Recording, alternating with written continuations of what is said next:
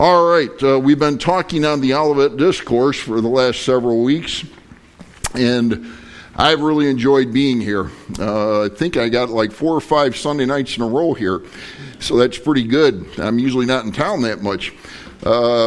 Anyway, we're looking forward again. We'll be here all day next Sunday, so I'm happy for that. Then we'll be taking off. Valerie and I will be leaving for Israel. We have, for those that are visiting specifically, most of the rest of you know we'll be in Israel. We have 100 people coming with us, with the Friends of Israel. So I got a bus of 50, and Jim's got a bus of 50, and we're looking forward. Pray that they don't shut down Israel. They shut down Bethlehem today due to the coronavirus, so we won't be able to go there probably unless they lift the quarantine on it. So we'll see what happens, right? You just never know when you're going overseas, or based on what's happening in America, you don't know what's going to happen here tomorrow. So we'll see what happens. But pray for us, please. We're looking forward to it. But you know what I'm looking forward to? I'm looking forward to next Sunday. Next Sunday, we've talked about the last 2 weeks on how to have a thriving church on Sunday morning. So we talked about evangelism 2 weeks ago. We specifically, if you were here this morning, talked about edification. How do you feel loved in a church? Folks, that's key. I got a few minutes, so I just want to review this real quick for a couple that weren't able to be here this morning.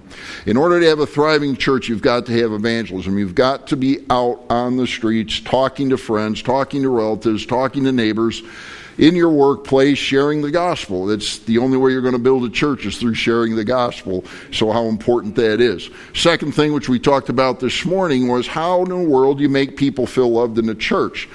And I talked about this, the more I travel with and get into other churches and talk with pastors, believe it or not, and I shouldn't say most, a good percentage of pastors across the country, good Bible-believing individuals, they cry on my shoulder. And I don't mean figuratively, I mean literally. I mean their wives are distraught, pastors are distraught, they feel unloved, they feel unwanted. And you know why, folks? If somebody wanted to ruin a church, what's the best way to do it? Attack the leadership in the church, right? What do you think Satan would like to do more than anything else? Attack the leadership in any church, right? I mean, the deacons, the pastors, those that have positions. Why does that happen? Why is it that the most criticized thing about churches across America are, I don't feel loved, I feel like I'm alone in the church? That is the most significant issue with most people that are leaving churches and looking for another church. They just don't feel part of it. So this morning, and if you didn't hear the message, I encourage you to go on the internet. If it's not on there now, it is on there. Okay, go to the internet. Tony's already got it set up. And by the way, I appreciate Tony and Bethany and the work they do. They get all this technical stuff going, so thanks so much for what you do. And Alex and Cassidy, and let's see, was Bonnie on the piano today? Thanks, Bonnie, for what you did. Appreciate the music. It's great. So, how do you feel loved? Go listen to that message. Find out the things that will help you to integrate yourselves within the church. And folks just love folks in the church. Don't ever walk out of here, please, without walking up to somebody saying, hey, I'm so glad you're here. Good to see you. And make folks feel loved. Boy, how important that is. Amen? Good stuff. All right, next week, and then I'll get into the message. Next week, we're going to talk about, and it's the only E I could come up with, is education. So we've talked about love for people, love for God's people, which was this morning. We'll talk about love for God's Word and education and so forth next Sunday. Now, if I get invited back someday, there's a fourth piece to the puzzle, which is exaltation. So we're going to talk about worshiping the Lord, drawing close to Him. Folks, if you're not close to God, if you're not walking with the Lord Jesus, and by the way, Steve, I want to point you out. Because every time I see Steve in the hallway, he always says, we're a church that loves Jesus, and Jesus has been doing this in my life, and here's what Jesus is. He uses the name. I like that. I really do. Because what's it showing? It's showing that he has a personal relationship with the Lord Jesus. and he makes it known. Folks, I like that. And it's like that's convicting to me. It's like I need to use that name a little more. I usually say Lord, and it's like, what's wrong with saying the Lord Jesus? That's a good idea. All right. So I've been convicted by Steve. Good preacher. So take your Bibles, let's go to Matthew chapter 24. We've been studying the Olivet Discourse, which is Jesus' powerful prophetic preaching. Also a concept that if we put a title to the entire series would be Tribulation to Triumph. So what we've been going through, and we're all the way now, we're getting towards the end of chapter 24, and we'll finish chapter 24 tonight. And again, we'll see how things go in the future. If I'm invited back, we'll hit Matthew 25 and start to go through that. In fact, we'll go through the first 13 verses of Matthew 25 next week. So Jesus in Matthew chapter 24 and 25 is giving one of the best prophetic sermons in the entire Bible. I always say it's interesting because most of us, when we go and read the Gospels, we're not looking for specific doctrinal things that are within the Bible, yet the best doctrinal message on prophecy is Matthew chapter 24 and 25, tied in, of course, with the book of Revelation and the book of Daniel, book of Zechariah, and some other places. So, but Jesus here, and just to refresh us very quickly, and we'll try and be done by 7 as normal, but I always like to give a little bit of introduction. So those of you that have been here the entire series, sorry for the repeat, but for folks that are here for the first time or maybe have missed a Sunday or two, just to kind of refresh what we've been going through. So if you'll recall Matthew chapter 24 verse 1, it says that Jesus then departed from the temple. All right, so what you're looking at, and you'll see the purple ring around where the first and the second Jewish temple stood. That right now is the Dome of the Rock, the Islamic shrine to Muhammad. So the second temple was torn down in AD 70, but Jesus is walking out of that temple, and approximately, and again, based on how you date the crucifixion of Christ, if you go again towards what we came from Sir Robert Anderson, you come up with 33 AD. If you disagree with that, I'm not going to quibble over the date today. The issue is in approximately 30 to 33 AD, Jesus is walking out of where that purple circle is, where the second temple stood. He walks out and he departs from the temple, and his disciples stop him, chapter 24, verse 1, and said, Jesus, look at the buildings. They were seeing these beautiful, massive, beautiful temple that they just walked out of. These were farmers, fishermen, individuals that are just awestruck by the beautiful building.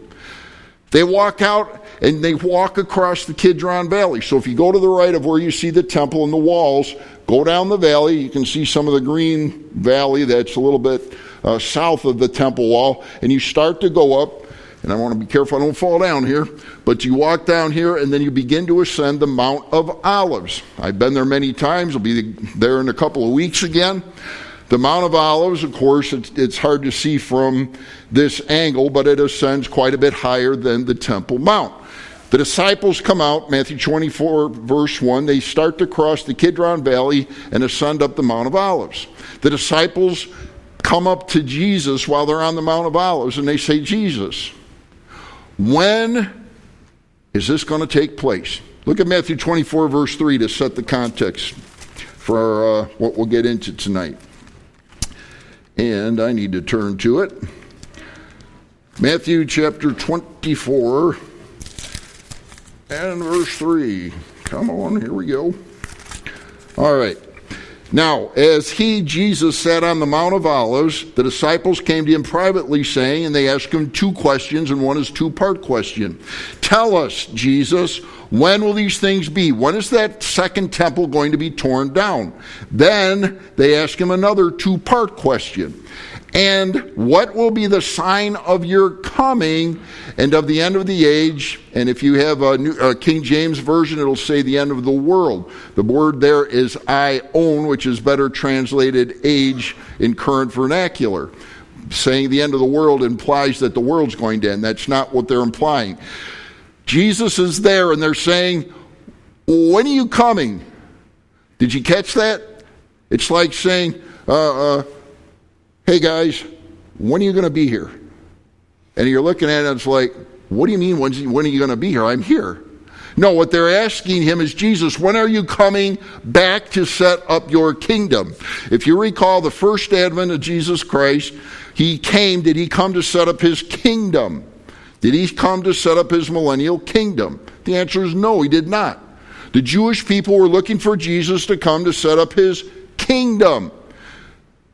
And what did he come to do on his first advent, his first coming? He came to die, not to set up his kingdom. His kingdom is not set up yet. That's to come. So they're saying, Jesus, when are you going to come and set up your kingdom? And what is going to be the signs, if you will, of the end of this age? Now, if you go back to the first couple of messages I preached on this, we find out that there is a specific age in which we live. There are two companion passages to Matthew chapter 24 and 25, Jesus' Olivet Discourse. And for 10 points, although we won't ask you to say it out loud, if you can come up with the two, write them on a paper and send it to me, and I'll give you 10 points. Say, what's 10 points get me? Nothing, but it's fun. All right. So there are two other companion passages.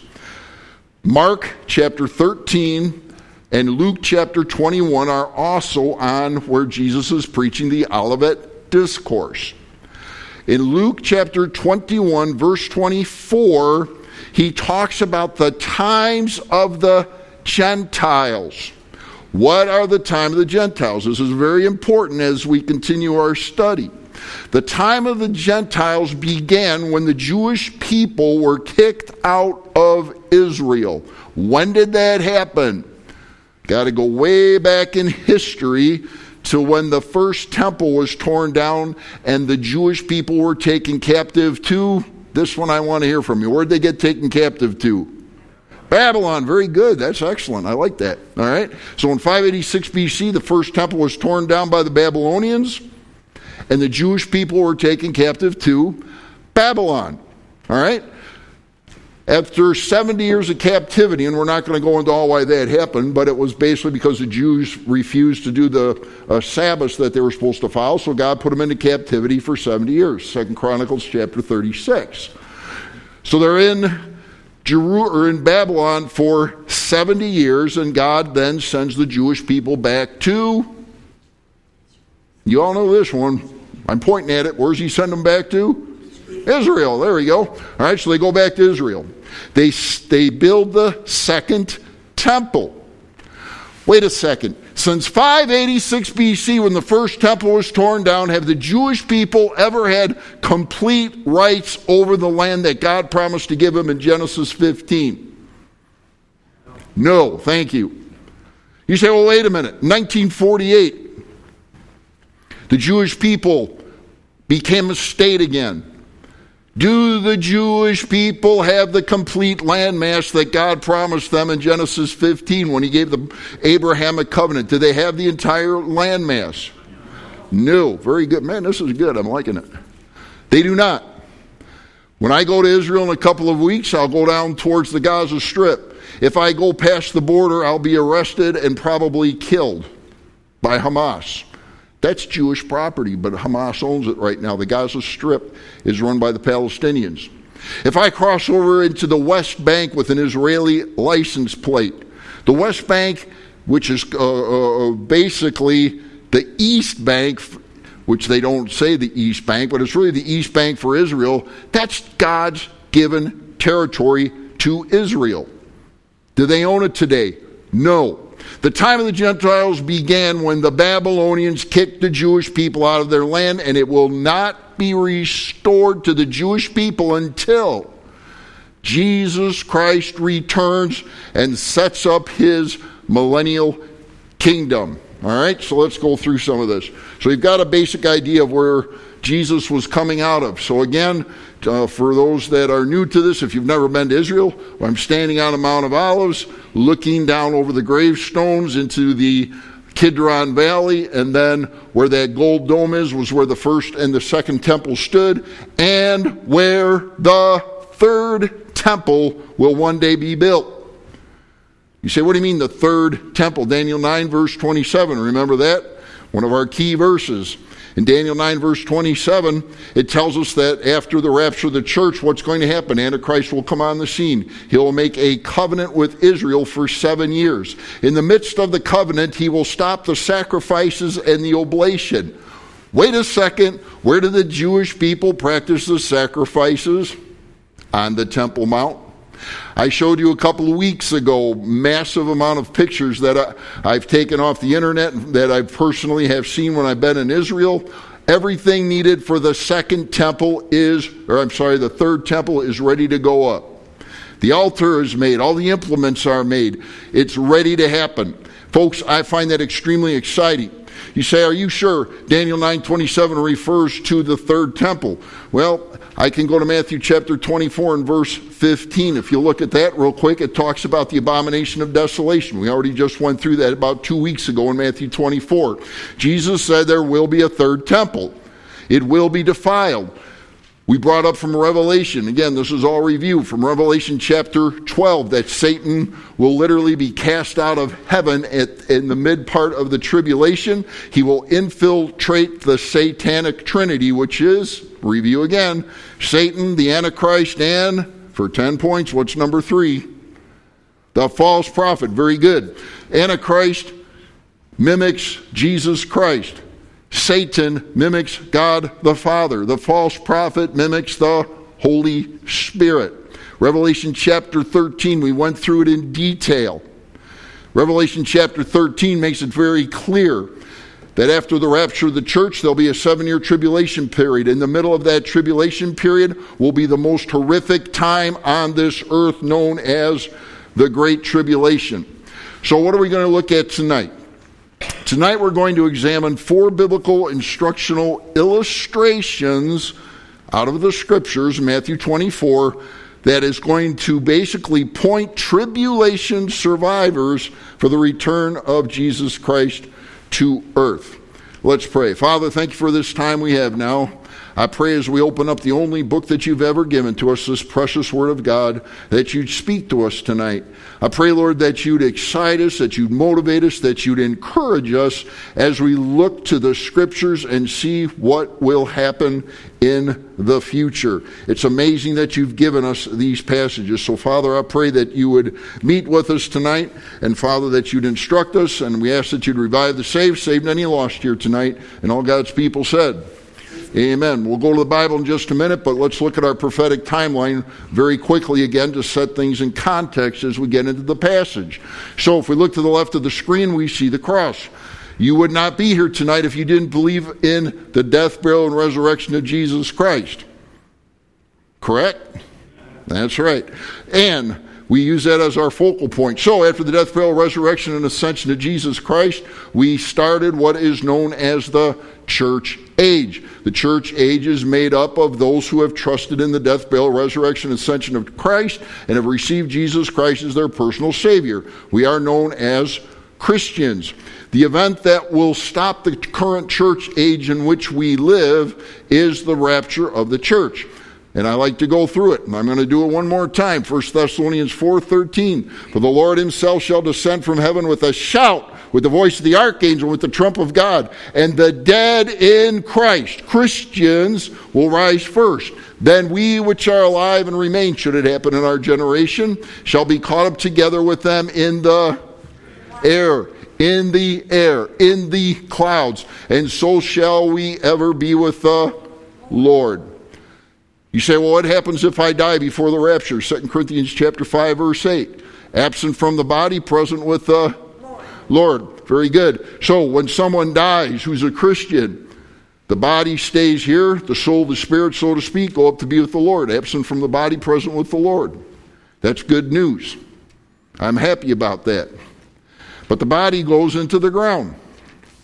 When does it come out of the ground? At the rapture of the church. 1 Corinthians chapter 15, verses 51 to 54 tell us that, behold, Paul says, I tell you a mystery, we shall not all sleep or all die, but we shall all be changed in the moment, in the twinkling of an eye, at the last trump. Same thing as 1 Thessalonians 4. Jesus meets Christians on the earth or in the air? in the air. That's operative. Because what we're talking about in Matthew chapter 24 is not the rapture of the church. Unfortunately, there's many individuals, I'll just be kind and not name them, because there's a lot of them, probably more than I got time to name, that hold that Matthew chapter 24 is speaking about the rapture of the church. This has nothing to do with the rapture of the church, as we're going to find tonight. And that as we've looked at over the past several weeks. Jesus, is he addressing the church age saints in Matthew chapter 24? Hang on before you answer. When did the church age begin? Take a look at the chart. Had Jesus been crucified yet? Nope. Has his ascension happened yet? Nope. He's talking to Jewish disciples, informing them about what will happen in prophecy. That's why Matthew 24 and 25 is prophetic. All right, so let's move on. So the rapture of the church happens. Then what we discussed over the past, Antichrist will come on the scene, confirm a covenant with Israel, a 7-year peace treaty, Daniel 9, verse 27. That will inaugurate the 7-year tribulation period. The first half of that 7-year tribulation period is characterized by peace for the Jewish people. The second half will be the worst, unbelievable, horrible, catastrophic tribulation on earth, known as the Great Tribulation. The Great Tribulation happens, again, going back to a little review here, Revelation 13, when the satanic trinity comes on the scene, when Antichrist makes this statement through the false prophet. The false prophet says, if you recall, if you do not worship the image that will be set up in that third temple, what is going to happen to them? They will be killed, is correct. Revelation chapter 13. So, what are we doing now in Matthew chapter 24? Again, the disciples came to Jesus, Matthew chapter 24, verse 3, and we're finally going to get into the message now. And they said, Jesus, tell us, what are going to be the signs of your coming? In other words, his coming to set up his kingdom, not the rapture. They didn't have a clue about the rapture at that point. So, Jesus takes his time. He does not tell them when the temple is going to be destroyed, by the way. He doesn't touch that subject in Matthew 24 or 25. But he begins to tell them about the signs that are going to take before his coming, right before he's going to inaugurate his millennial kingdom. You say, what in the world's the millennial kingdom? Well, most of you could answer the question. The millennial kingdom is talked about. Let's go back very quickly. Revelation chapter 19, Jesus is coming back. Revelation 19 verse 11 says Jesus mounts up on a white horse. The saints mount up on white horses. We all come back with him.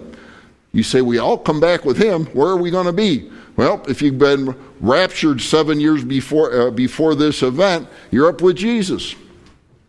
So we're going to be up there. Revelation 19 says all of us will come back on white horses with him. Revelation 19:11 to 21 then says that when Jesus descends, he goes basically to fight the battle of Armageddon, wipes out all the enemies that have been assembled in the battle of Armageddon, which is north of Jerusalem. He wipes them out. And in Revelation chapter 20, verses 1 to 7, he sets up his 1,000-year millennial kingdom. You say, where do you get that from? Revelation chapter 20, first 7 verses, 6 times in 7 verses, Jesus refers to the 1,000 years. Now, as I've said, if mom says something once, you better pay attention. If she says it twice, you really better pay attention. If she says it 6 times, it's dead serious. Why did God stress this 6 times in 7 verses? He wanted us to get the point. It's a 1,000-year literal millennial kingdom that he will set up. All right, so let's go very quickly. Matthew chapter 24, let's look at verse 29. Immediately after the tribulation of those days. How long is the tribulation period, folks? 7 literal years. Immediately after the tribulation, we touched on this last week, the sun will be darkened, and the moon will not give its light, the stars will fall from heaven, and the powers of the heavens will be shaken. So there's going to be this catastrophic, cataclysmic event that takes place. The sky is going to go crazy. Then we go to verse 30. Then, after these cataclysmic signs are taking place, if you will, in the heavenlies, then the sign of the Son of Man, Jesus Christ, will appear in heaven. Now catch this. And then all the tribes of the earth will mourn, and they will see the Son of Man coming on the clouds of heaven with power and great glory. This is not the rapture of the church. This is the second coming of Jesus Christ. He is coming to the earth at this point. So the rapture has happened, the 7-year tribulation has happened, and now all these things during the 7-year tribulation, which are basically talked about in Revelation chapter 6 through 19 verse 10, all these things have happened. It's the end of the 7-year tribulation. And here's what's taking place. When Jesus is coming back in the air, it tells us that everybody is going to see him. If we go to Zechariah, a companion passage, Zechariah chapter 12 verse 10, and Zechariah says about 500 BC, and I will pour on the house of David and on the inhabitants of Jerusalem the spirit of grace and supplication. Then they, those that are alive at that time, will look on me, Jesus Christ, whom they pierced. Yes, they will mourn for him as one mourns for his only son, and grieve for him as one grieves for a firstborn. Folks, when they see Jesus Christ coming in the air, specifically the Jewish people, remember, until the church age starts, God is basically centered on the Jewish people, and he will be again after the rapture.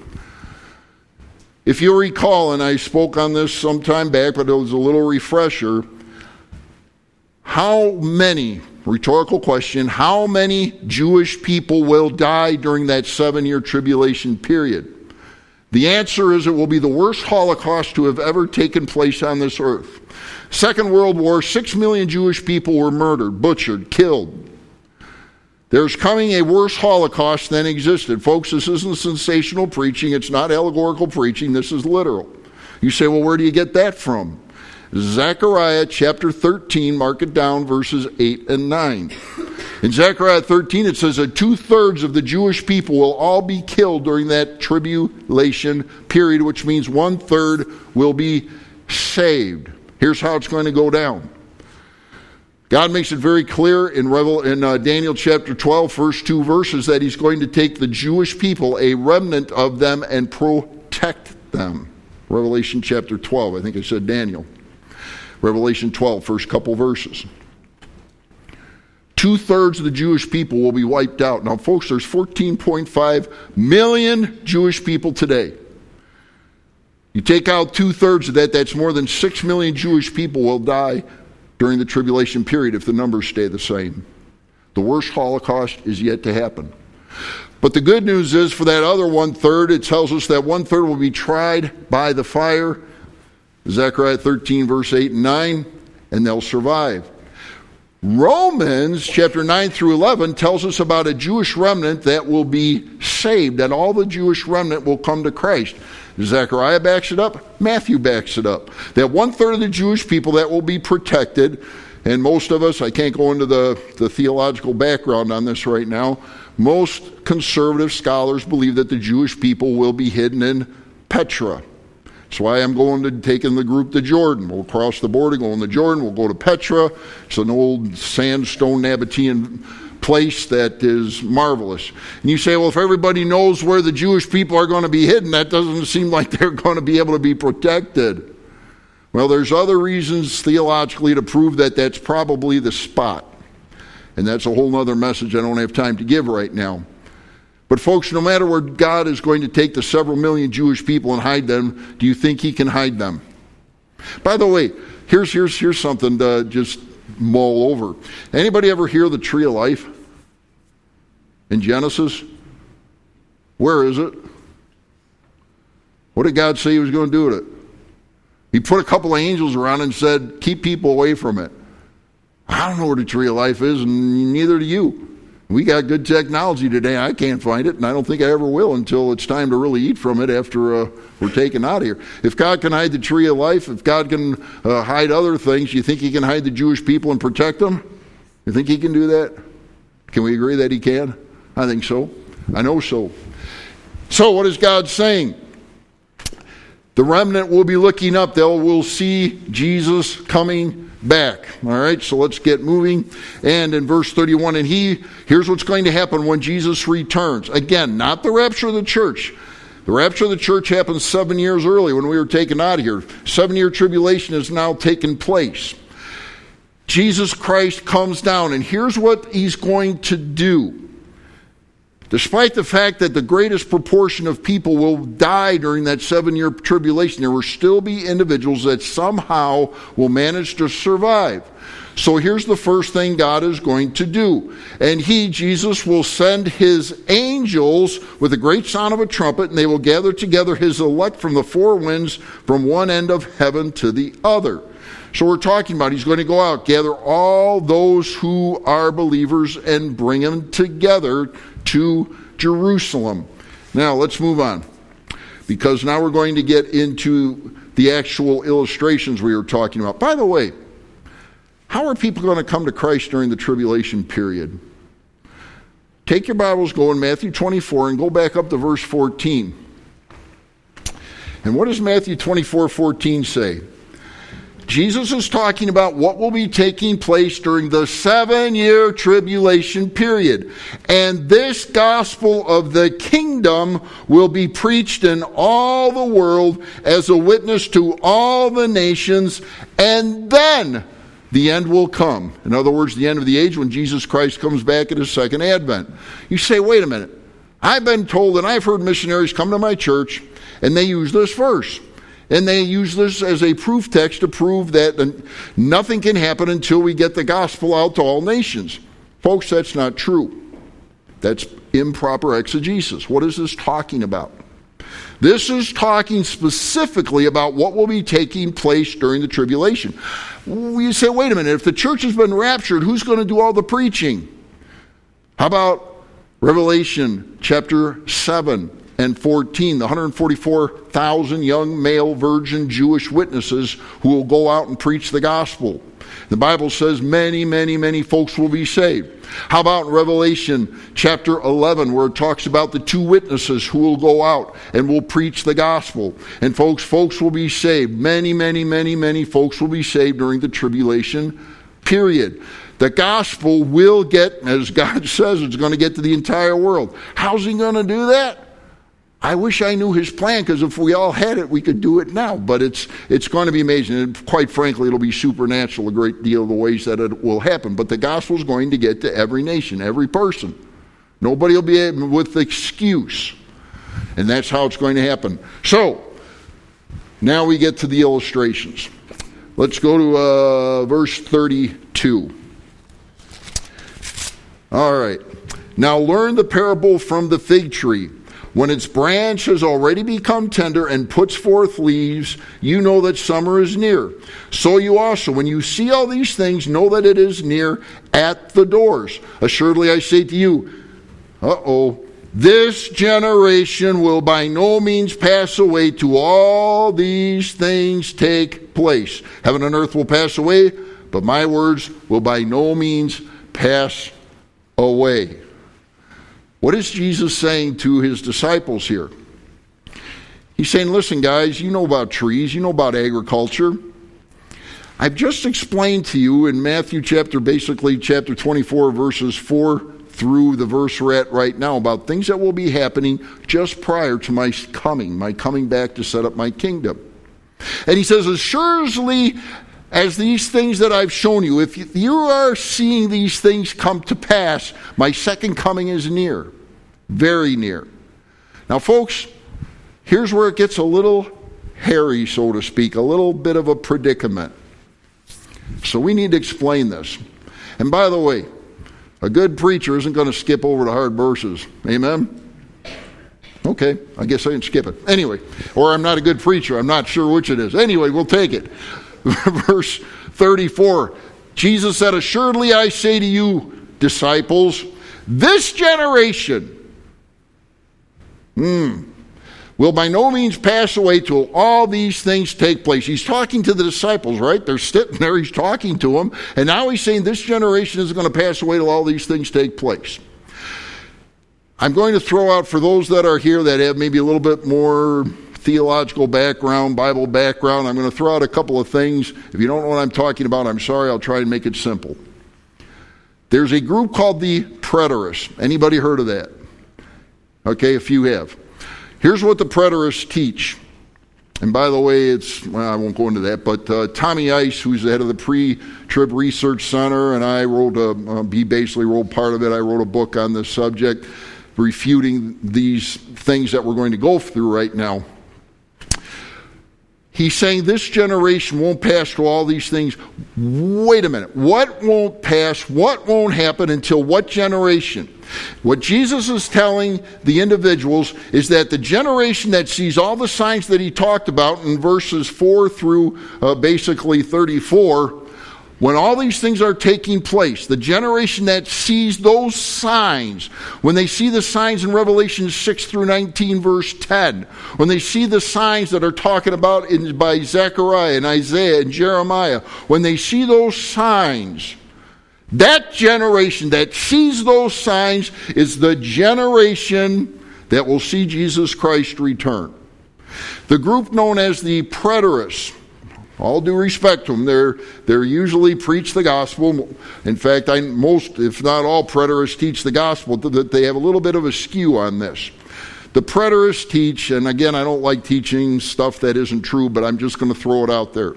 The preterists teach that virtually all prophecy that we've been going through and will go through was all fulfilled in AD 70 when the second temple was destroyed.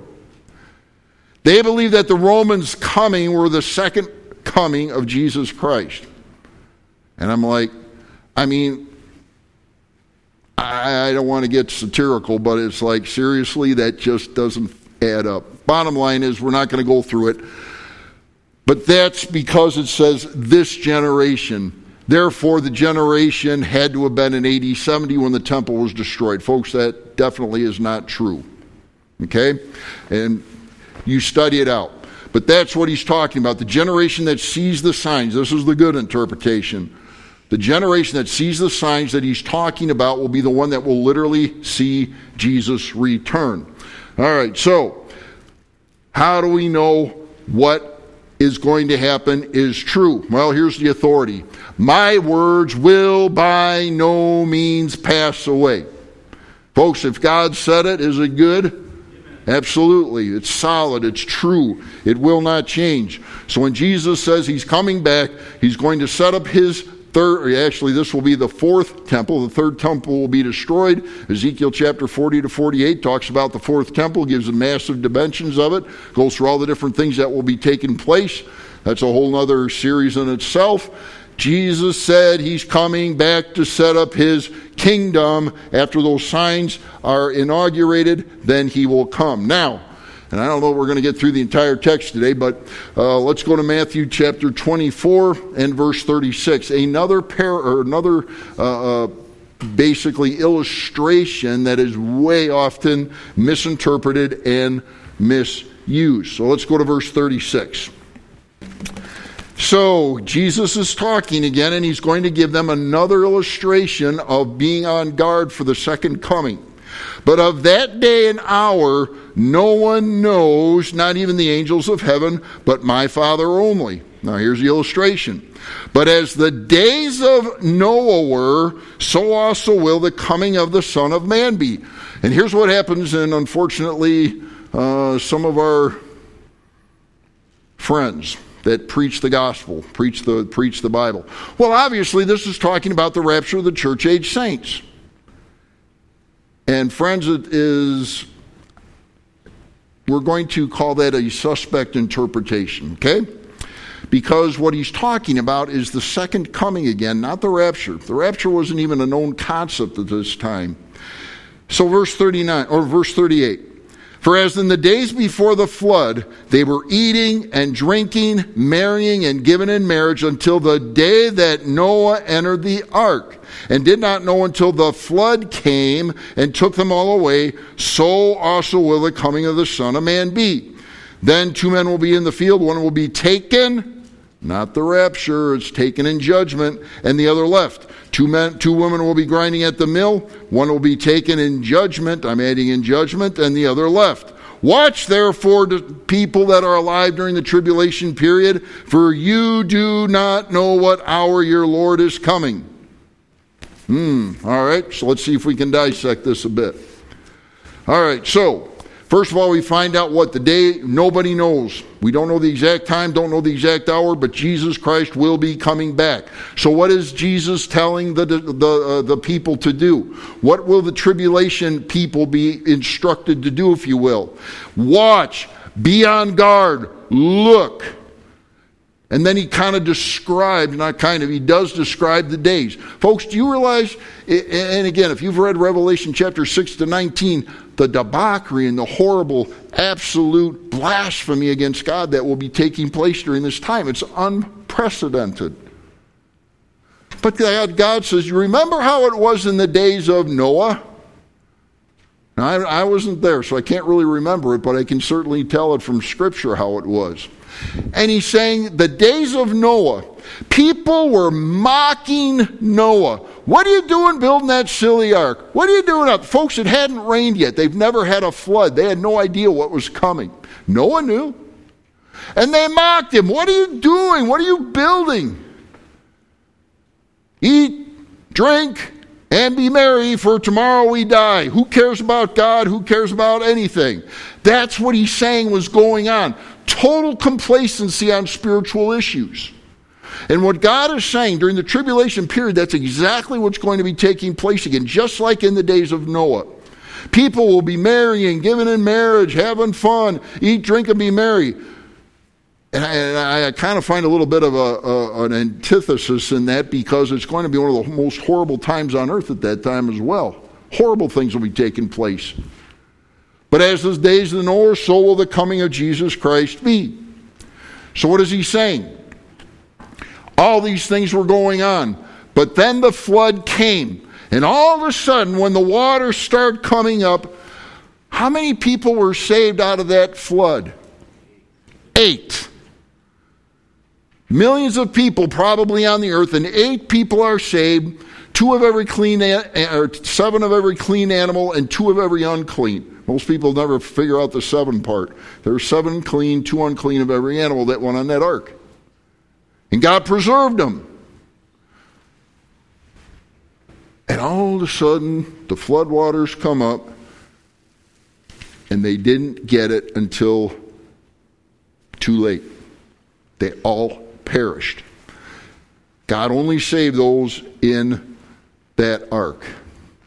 And Jesus Christ is telling to his disciples, who then record it in Scripture and have it down here for those that will be alive after the rapture of the church. And you pray that they'll read this, that the 144,000 will be up there, the 2 witnesses will be out there, others will be sharing the gospel, and this will get known. And he's saying, just like the church, just like the people were complacent in the Old Testament, they didn't realize until it was too late what was coming. What's the rest of the illustration? Well, let's go to our time chart. Creation, according to Genesis 5 and 11, if you follow the genealogies, takes you back to approximately 4004 BC. Sorry, evolutionists, God's word holds true. By the way, how many of you remember the biggest proof text in the Bible for a 6-day literal creation? Is it in Genesis? Just say no. Exodus chapter 20, verse 11. In 6 days God created the heavens and the earth and all that therein is. Exodus chapter 20, verse 11 destroys the gap theory, folks. Folks that go to Genesis to try and prove how old the earth is from Genesis chapter 1 and theistic evolution and all the rest of it, bad place to go. Go to Exodus chapter 20, verse 11. Then go back to Genesis and start going through it. Clears up the issue.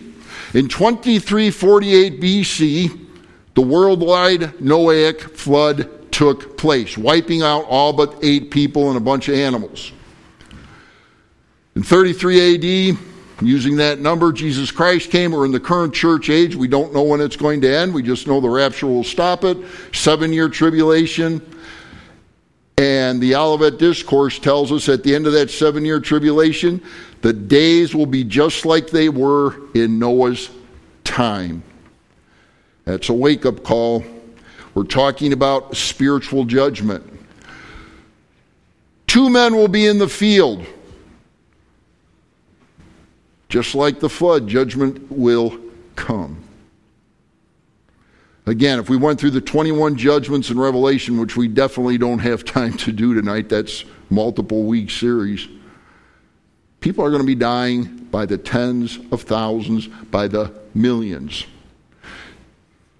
Do you remember, and I like to beat a few things because if you remember a couple of these things, they're really helpful. Do you remember that in 2 judgments in Revelation, 50% of the world's population is going to die? Revelation chapter 6, verse 8 and 9. 1/4 of the world's population is going to be wiped out. Go to the trumpet judgments, Revelation chapter 9, and it talks about 1/3 of all people being wiped out. Folks, 50% will be wiped out in those 2 judgments. If you still have your Bible to Matthew 24, look at verse 4. And unless those days were shortened, no flesh would be saved. In other words, if it wasn't contained to that 7-year period, not a single soul would survive. Folks, there's 7.3 billion people on the earth today. Take away just those 2 judgments, kills 3.7 billion people. That's not to count the other 19 judgments. What a bloodbath. Judgment will be prevalent. 2 women will be grinding at the mill. One will be taken and the other left. Folks, it's going to be a horrific time when Jesus Christ returns. Remember what's happening. We'll have to close with this. We won't get to the next 2 tonight. Why is all this going on? Why is there this 7-year horrible tribulation with these catastrophic judgments that are happening? Who's coming back? You can say it. Who's coming back? He's coming back. Now, he's going to come back for me and you if you've trusted Jesus Christ as your personal Savior. If you're here tonight and you've realized you're a sinner, you realize because you sin you don't deserve to go to heaven, you realize there's a need to trust Jesus Christ as your personal Savior, and you've done that. Ephesians 2:8-9, for by grace are you saved through faith. It's not of yourselves, it's the gift of God, not of works, lest any man should boast. If you've realized that you can't earn your way to heaven and you've trusted Jesus Christ as your personal Savior, He's coming for you at the rapture. That's a great, great, wonderful thing. We're looking forward to that. The sooner the better. Then, after me and you are gone, that's trusted Christ, 7 years of horrible tribulation. Why? To prepare for the second coming of Jesus Christ when He will come down, Zechariah chapter 14 verse 4, land on the Mount of Olives, split the Mount of Olives in 2. He will go out to go out to Armageddon. Revelation chapter 19, Revelation 16:16, last verse in Revelation 14, and He will wipe out all of His enemies. Jesus will then come. He'll have His angels, as we just read a little bit ago, will gather all the elect from around the world and bring them to Jerusalem.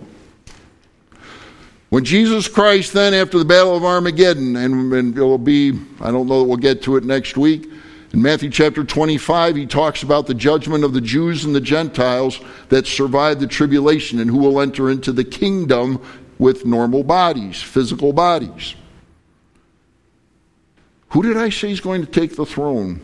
Jesus Christ will finally take His throne. Lord, when are you coming back?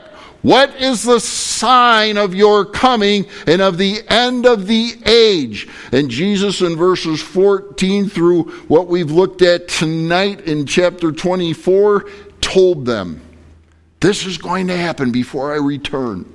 Be ready. I'm coming. The King of Kings and the Lord of Lords is going to descend. He's going to come into Jerusalem after the Battle of Armageddon. Zechariah chapter 6 verse 12 and 13 tells us that Jesus will build the 4th temple. He will then rule and reign from the 4th temple. Zechariah chapter 6 and verse 13. The King of Kings and the Lord of Lords will not tolerate sin in his kingdom. Therefore, when those 3.7 billion people and all the rest, and probably a much, much, much greater number than that 50%, will be killed, will be wiped out. Why? Because when you read Revelation, what does it keep telling you? They went through the judgments and they did not repent. They scorned the Savior. They refused to accept that this was God calling them to be ready for His coming. And Jesus told us, He said, listen folks, the generation that sees these things that I've just talked about happen, you better be ready because I'm coming. Folks, do you realize how rough that is? It's tough. So what does that mean to me and you as we shut down the night? Here's what it means. If you believe in the literal interpretation of the Bible, the next major event on God's prophetic calendar is me and you going up to heaven. Rapture of the church. That's good. But wait a second. What has to happen for the rapture to take place? You know what has to happen yet? Nothing. You say, what sign has to take place? No sign. We are not looking for signs. We are listening for the sound. The Lord himself shall descend from heaven with what? A shout, the voice of the archangel, and the trump of God. We're listening for sounds. We're not looking for signs. Listen. Could happen tonight. But then what? Are me and you in a good place? Are we in a good place if that happens? Come on, folks. Yes. Thank you. Attaboy. Girls. We're in a good place. What about your next door neighbor? What about your relatives? What about those that you love and care about that you know? I know people that have not trusted Christ. Where are they going to be? Right here. Not necessarily in this church, but they're going to be right here on this earth. So what does that mean? It means me and you got some work to do, doesn't it? It means me and you got some work to do to go out and tell folks the greatest news ever given to mankind, that Christ Jesus came in the world to save sinners, which he did. That's the good news. That's what we've accepted. Folks, you wouldn't be on a Sunday night in all probability if you didn't believe that. But we're going to close with this. You may be here tonight, however, and maybe you're one of those individuals. You're like, wow, this is unbelievable. Well, it's actually very believable. But it's like all this stuff's going to happen. Yeah, it's really going to happen. 1,000 prophecies in the Bible, 500 have come true exactly as stated. God hasn't missed a beat for 500 of those 1,000 prophecies. Does that mean the 500 that are yet to come true will come true exactly as stated? Yeah, it does. God's reliable. It's going to happen. Have you ever trusted Jesus as your Savior? Now, I know most of you in this room have. But maybe there's one, maybe a young person, maybe a teenager, could be a senior citizen, and you're like, man, I've heard this and heard this and heard this. But have you ever trusted Christ? Have you ever received the free gift? It's a free gift. You cannot buy it. You cannot earn it. It's a free gift. You have to accept that free gift. Have you ever accepted it? Once again, it's just as simple. Do we all know that we're sinners? We've all done wrong. Can we agree on that? I think so. Can we agree that, unfortunately, because if we got what we deserved, that every single one of us will burn in an awful place called hell? Very politically incorrect. Sorry for saying it, but I'm not sorry. Because, unfortunately, those without Jesus, that's exactly where they'll go. It's a horrible thought, the lake of fire forever and ever, eternity. But Jesus loved you so much, he came down from heaven. You remember when he touched you, folks?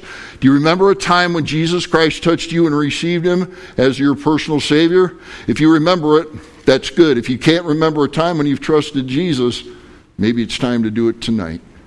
And get your heart right with God tonight. You say, how do I do that again? Do you believe that Jesus is God's Son? You say, yes, I do. Do you believe Jesus died on a cross for your sins? You say, yes, I do.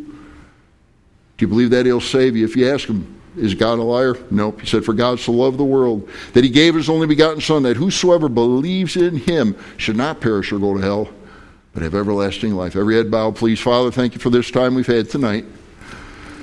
Lord, thank you for the precious Word of God. Thank you for telling us about things that are to come. It's motivational. It's helpful for us to be encouraged to go out and tell others the greatest news ever given, which is the gospel.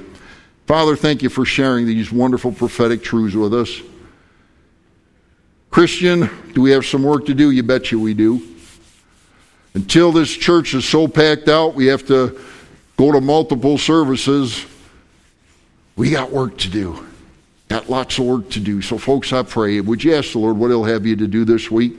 Would you ask God to put somebody in your mind that you need to go to this week and share the gospel with? Maybe if you're having a problem, the opportunity isn't right, could you invite somebody to church? That's pretty simple. Invite them to come. Maybe invite them to our Easter time where we'll really center on Jesus Christ and His resurrection. Can you do that? I know you can. Ask God who that person or persons are right now. Put them in your mind and start to pray for them this week. And maybe you'll get that opportunity. If you're here this evening, you've never trusted Christ, let me just ask this last question. If you're here tonight, every head's bowed, every eye closed, you'd say, Brother Rich, I'm one of those people. I'm not sure if I died I'd go to heaven tonight, but I'd sure like to know.